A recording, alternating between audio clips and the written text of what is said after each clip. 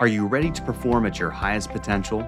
Welcome to the Performance Matters podcast from GP Strategies, your workforce transformation partner. In each episode, we'll interview industry experts and explore best practices and innovative insights to help your organization improve performance. Hello and welcome to the GP Performance Matters podcast, sponsored by the world's leading talent transformation organization, GP Strategies, in partnership with LTG. I'm your host, Michael Teal, and it's an honor to be with you today. And we've got a fantastic topic. We're going to be talking about a really difficult puzzle to solve, and that is the strategies to create sustained behavioral change. For any of us, whether it's a diet or technology, change is a hard thing, and I can attest, my expanding waistline can attest to that as well. But to help us solve this riddle, this puzzle, we have one of our friends of the show, Ellen Kumar, here with us. She is an enterprise technology adoption solution architect here at GP. And number two is she's just an awesome person. She has one of the coolest LinkedIn profiles you'll ever see. So if you haven't gone on to LinkedIn, welcome to 2023. But I encourage you to check out Ellen Kumar there. And it's just full of joy, sunshine, lots of good stuff. Ellen, I want to thank you for being a part of the show today and sharing a little bit of time with us. Oh, you're welcome, Michael. I'm glad to be here. Good way to spend a Friday. All right. So we're talking about one of your favorite topics. I know you've been dealing with this whole puzzle of technology adoption for quite some time, haven't you? I have. I've been in the space for more than 20 years, most of it with this company or RWD Technologies, which was acquired by GP. Right on. Okay, so you've got lots of battlefield stories, a lot of things to share with us. So the first thing I want to talk about before we get into strategies for sustained behavior change here is why, from your perspective, is this such a challenge for us in terms of making the changes? I think that many people who are, and I won't even say who aren't formally trained as learning professionals, but many people in the workplace think either what we're doing is intuitive, people will figure it out, or if we just give them information, they'll be able to get it. And they give information in air quotes. And that's not the whole puzzle. That's like just one piece of a jigsaw puzzle. And there's many more to consider. Okay.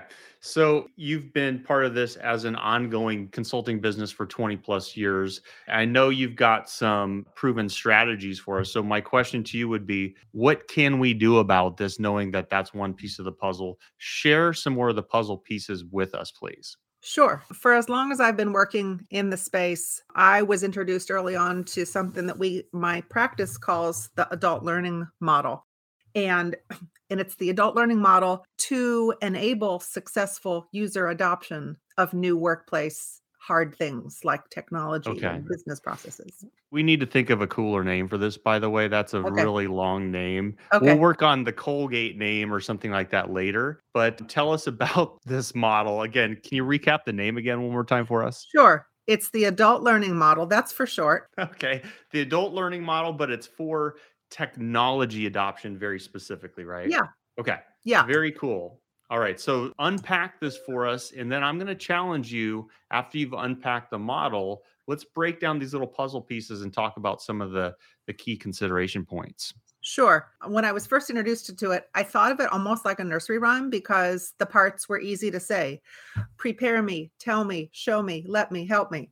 I like that. Prepare me, tell me, show me, let me, help me. Okay. Right. So I like that. Why don't we just start with prepare me? Sure. And what are some of the insights that you want to share with our global listening audience? I think that adults appreciate being given a heads up for things that they're going to have to do differently. So the prepare can come in lots of different forms, but it's really basically a multitude of communication that's targeted and appropriate from the right people that they respect in the organization. Hey, these changes are coming. We're going to need your help in this way. Here's what it's going to look like. I mean, it could be as simple as that, but you could communicate it in different ways, one-on-one or, all hands meetings, etc. Okay. I like that. So that would be before the change is happening, you're letting them know why it's happening, Right. right? What's the why? I guess start with why is so popular nowadays. And Yes. so this is kind of what you're talking about is let's talk about why. And then the next one you had here was tell me. And Right. incidentally, this is a great illustration you've shared with me just so I could visualize this. So by the way, if those folks want to check this out later, we can share an illustration with you. But Sure. tell me is the second one you had here. So what are some insights we want to talk about here, Ellen? So tell me, it expands on the why. When you think about being involved in a class, in a learning environment, it's on a particular topic or process. And so the tell me sets the context for the class. It might give you an illustration of the end to end process that we're going to be diving deeper into for the rest of that session or workshop.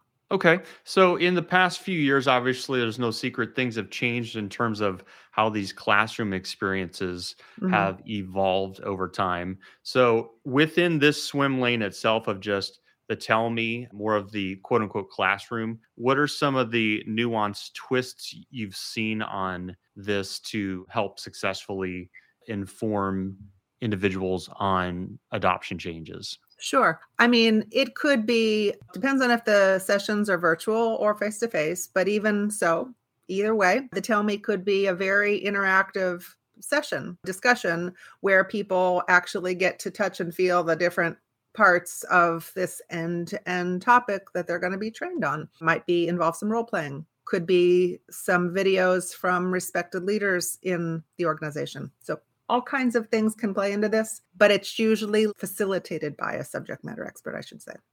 Okay. So what I'm hearing though from you is that in these sections, this is not really the old-fashioned lecture of just this is what it is. It's almost like a sampler platter, right? Where Yeah. you're saying let's construct some strategies to really get people in it and feel it. And I wouldn't say taste it with software, that's probably inappropriate, but in that way there. So I think that's good. So that's tell me. It sounds like tell me and show me kind of flow together quite nicely, right? Absolutely. Hand in hand. Show me is when you start to get a little granular about the pieces of the new process or task you're teaching. Instead of letting people loose to just explore and learn by discovery, first you do a productive demonstration of the task that you want them to learn. So show me, i.e., demonstrate it for me. Let me sit back and watch and sink in, let the details sink in. So, one of the biggest things that I work with, at least, I tend to specialize more in the automotive sector. Mhm, And believe me, we deal a lot with technology adoption. So we'll need to have mhm. conversations after this Yeah. here. But I would say a concept that's gaining traction in that world is the concept of story based selling. Yeah. And, where you're assigning a character, you're looking at a challenge. How is a solution coming in there? Kind of the classic story arc there. Have you seen examples of that within a technology adoption, specifically in this swim lane of show me? Yes. In fact, you may call them personas as well, but oftentimes with the technology platforms, role-based permissions are now considered personas. If you're a buyer or if you're a planner or a quality inspector, that's your persona in the system, and the instructor is normally teaching role-based classes. So you've got a group of those people in the workshop watching the demonstration for what the buyer persona needs to do to kick off some new process, for example. Okay, so you're getting my attention there because then I could see, okay, it's not just here's how you beep beep boop boop with the software. It's like literally for my role, for my persona, here are challenges that I have to solve. And then it's Mhm, like you see it in motion of mhm. how the software can help you do your job more efficiently or, Yeah, give you new insights, that kind of thing, yeah, right? exactly. Okay. I like that, Ellen. So the fourth step that you have in your adult learning model for enterprise technology adoption, it's actually a pretty good name because I just remembered it, right? So Yeah. it is a good name.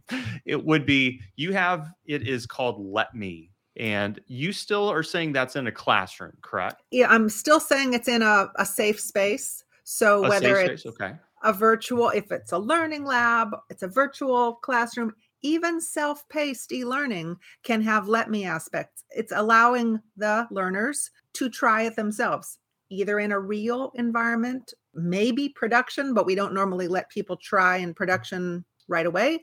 Might be a training environment, might even be a simulated environment. So, Okay. virtual reality, all these things are let me try, let me explore. And you do it not by memorizing it, but by trying it and maybe using some available reference material. Okay, so in this type section, you're saying there's some guardrails in Yeah. there. Maybe you're starting to migrate from just the observation of a persona to I'm going to provide you some challenges, right? Mhm. And I'm going to give you a chance to get in there, but also maybe some helpful overlays, whether it's an immersive learning scenario like VR or two-dimensional e-learning type scenario. Within that world, are there any kind of exciting new developments that you've seen that are particularly impactful to help make these type of let me scenarios come to life? Certainly, I'm not the tech guru that some of my colleagues are, but we'll often say, and when we're creating a solution or looking to design a solution, what's the right mix of letting people into a training environment where we have to build data to support the let me phase for them to be interested and successful? Or can we do that through a simulated environment? And, what are the trade-offs, the pros and cons? Is this kind of a solution going to require more or less time to create and also maintain? You're also letting people practice using their online help material. So in a let me scenario, you can Okay. actually have them going out to access the help. That's the last piece of this adult learning model. But it's really important because if you don't show, it's like the old adage, if you build it, they will come. They won't necessarily come. If you build it and you show them it's there and you let them try it in a safe environment, then they'll go when they need help back on the job. And that's a great adage. As you were mentioning, it's setting up scenarios where you're encouraging individuals, users, DIY, right, to Right. find the access. And, the biggest thing I see, and I don't know if you see it too, is that there's so much information out there. The secret is almost like, where do you find your answers? Not even that you know the answer. It's just how do you index things in a way that somebody goes, oh, in the moment of need, or as we say, in Mhm. the flow of work, it's like, where can I find what I need to just answer my task? Right. I can see how that's a huge piece of that puzzle. And then with your role as a solution architect, have you seen any interesting new approaches out there in terms of helping people in that final help me stage on the job that you've seen clients adopt or us Sure. recommend? Absolutely. There's a whole host of solutions that can be introduced in the classroom, but then are the major resource source back on the job. And we call them generically digital adoption platforms because we're not wed to any one tool, but they're there to be embedded in the technology that people are using. And so they're easily accessible. They understand what you're doing through, sometimes they recognize the patterns of the work and the mistakes you make. They'll start to suggest things for you. I mean, this is the introduction of AI as well. So lots of tools, lots of ways we can support people back on the job, but we introduce those technologies in the classroom too. All right. So what you're saying is if someone has challenges, you could come in and say, listen, okay, I see what you're doing here. Mhm. Here's maybe the right tool for the Right. job that GP from our innovation kitchen and our R&D Mhm. platform have looked at and go, all right, this one's probably this is the penny loafer you need, right? You Yeah. don't need a Birkenstock. Not that we're, sponsored by Birkenstock or anything like that, but it seemed kind of like a San Francisco reference there for you. It is. Yeah. Okay, so this is a great, I would call it, I guess, it's your adoption framework that you have, and there's so many different tools that you can pull out of your toolbox to help people. So Mhm. again, from those elements, again, it was prepare me, tell me, show me, let me, Help and me. help me right there. Okay. Ellen, I'm going to ask you a couple more questions. I know that your time is precious here today. Mhm. So, Ellen, thank you for helping unpack the adult learning model for enterprise technology adoption. Let's talk about some human elements beyond this, though. This was a great framework, but besides this useful reference information, from your perspective, what other external factors will help sustain the desired behavior changes? Oh, I could go on and on about this. With the help of a lot of colleagues, I've collected some great best practices. But one I would say is people who are trying to change their behavior in a difficult way, especially at work, could really use the support of a cohort. If you're in a group of learners who are all learning the same thing, that's your community. They're all going through the same experience with you. So that's one that's really important. We've talked extensively in other podcasts about super users, but I think they're the next level up because unlike your cohort who are just learning with you and going through the struggles, the super users are a couple steps ahead and they might have experienced the struggle themselves, but they're now recognized experts and go-to people in the organization. So kudos for anyone who has ever been a super user because it's kind of a second or third hat a lot of people wear, but it's so important. Yeah, I can definitely see what you're saying about cohorts. The cohort is everyone's in there. They're all feeling the pain. They're experiencing the same challenges, the trial. They're in the same portion of the learning curve, right?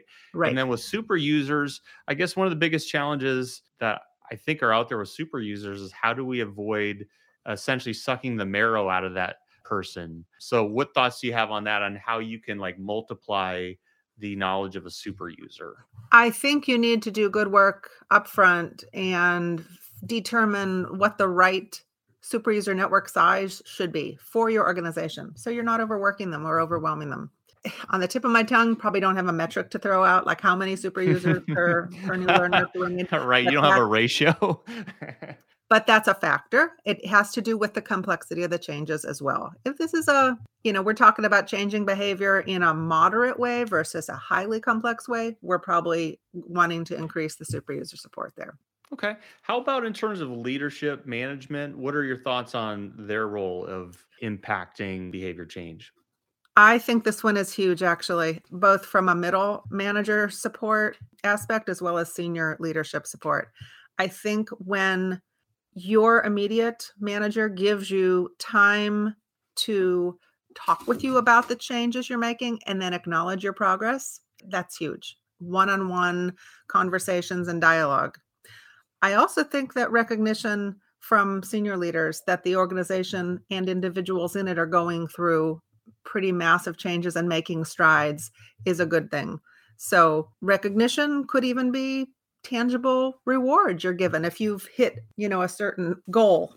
Okay, Ellen, so we've just talked about some really good, what we would consider external factors that might help drive sustained behavioral change. Turning inward, from your thoughts, what are some of the key elements that need to be there to really impact the learner from internal behavioral changes? Thoughts on that? Sure. I know for myself as well as others I've polled on this topic that if you feel accountable to yourself and to a team you're a part of, that's a big driver. And I also think when you can see positive results of your new behavior, that's going to keep you on the right track. For example, if you're a salesperson and you're gaining more meetings or leads from trying things in a new way, you're probably going to maintain that behavior. One thing I go back to in my initial days of in the car business, I started out right out of college selling cars, and I felt this fear initially of having to proactively make outbound calls to owners that I've never met. They were names from a database, Right. and feeling that fear. But the thing was, it was kind of crazy. Even though I felt the fear, the more I would do that, I'm hearkening back. This is like 25 years ago, but feeling this empowerment of I just conquered this fear. And then it spilled over into everything else I did too. So, I mean, that feels like that could be a potentially internally motivating factor. Is that fair to say? It is absolutely fair to say. And I think fear plays into this. So you're overcoming a fear. It's healthy to have fear and then figure out how to conquer it. And once you have, boy, what's the word? I mean, you basically get a burst of adrenaline saying, I can do this. I can continue to do this. And I can even improve, incrementally as we go forward. Yeah, and I could see that with technology adoption because, if you have a new way of anything, whether it's an accounting element or it's how do you submit your timesheets, or if somebody's moved your cheese, to use one of the classic motivational book analogies, it's not a good feeling, right? And so, the more you can get in there and do that is a good thing, right? You're bolstering yourself on the inside. So, any final thoughts on this before we close this chapter on this episode about tips, strategies, ideas on sustained behavioral change? I just think it's such a collaborative effort to come up with the right blend of things, from the learning designer standpoint and the leadership needing to keep bolstering people's spirits through difficult times of change, and the learners themselves. They've all got to collectively feel like they're moving the cheese. I think that's what drives me to keep doing the work that I do. It's a fun set of problems to keep having to solve. Well, Ellen, we appreciate you. Thank you for being such a light out there in terms of helping our clients adopt technology and sustain it. If any of our listeners want to know more and have a chance to talk to you, where should they find you? They can find me on LinkedIn, or they can find me through my GP Strategies email, which is as simple as my first initial last name at gpstrategies.com. All right, Ellen, on behalf of our listeners, I want to thank you for your time and sharing your insight today, and just hopefully you have a wonderful rest of your day. We appreciate you. Thank you, Michael. The Performance Matters podcast is brought to you by GP Strategies. Together, we can create a world where business excellence makes possibilities achievable. You can subscribe to the show anywhere you get podcasts or listen on our website at gpstrategies.com.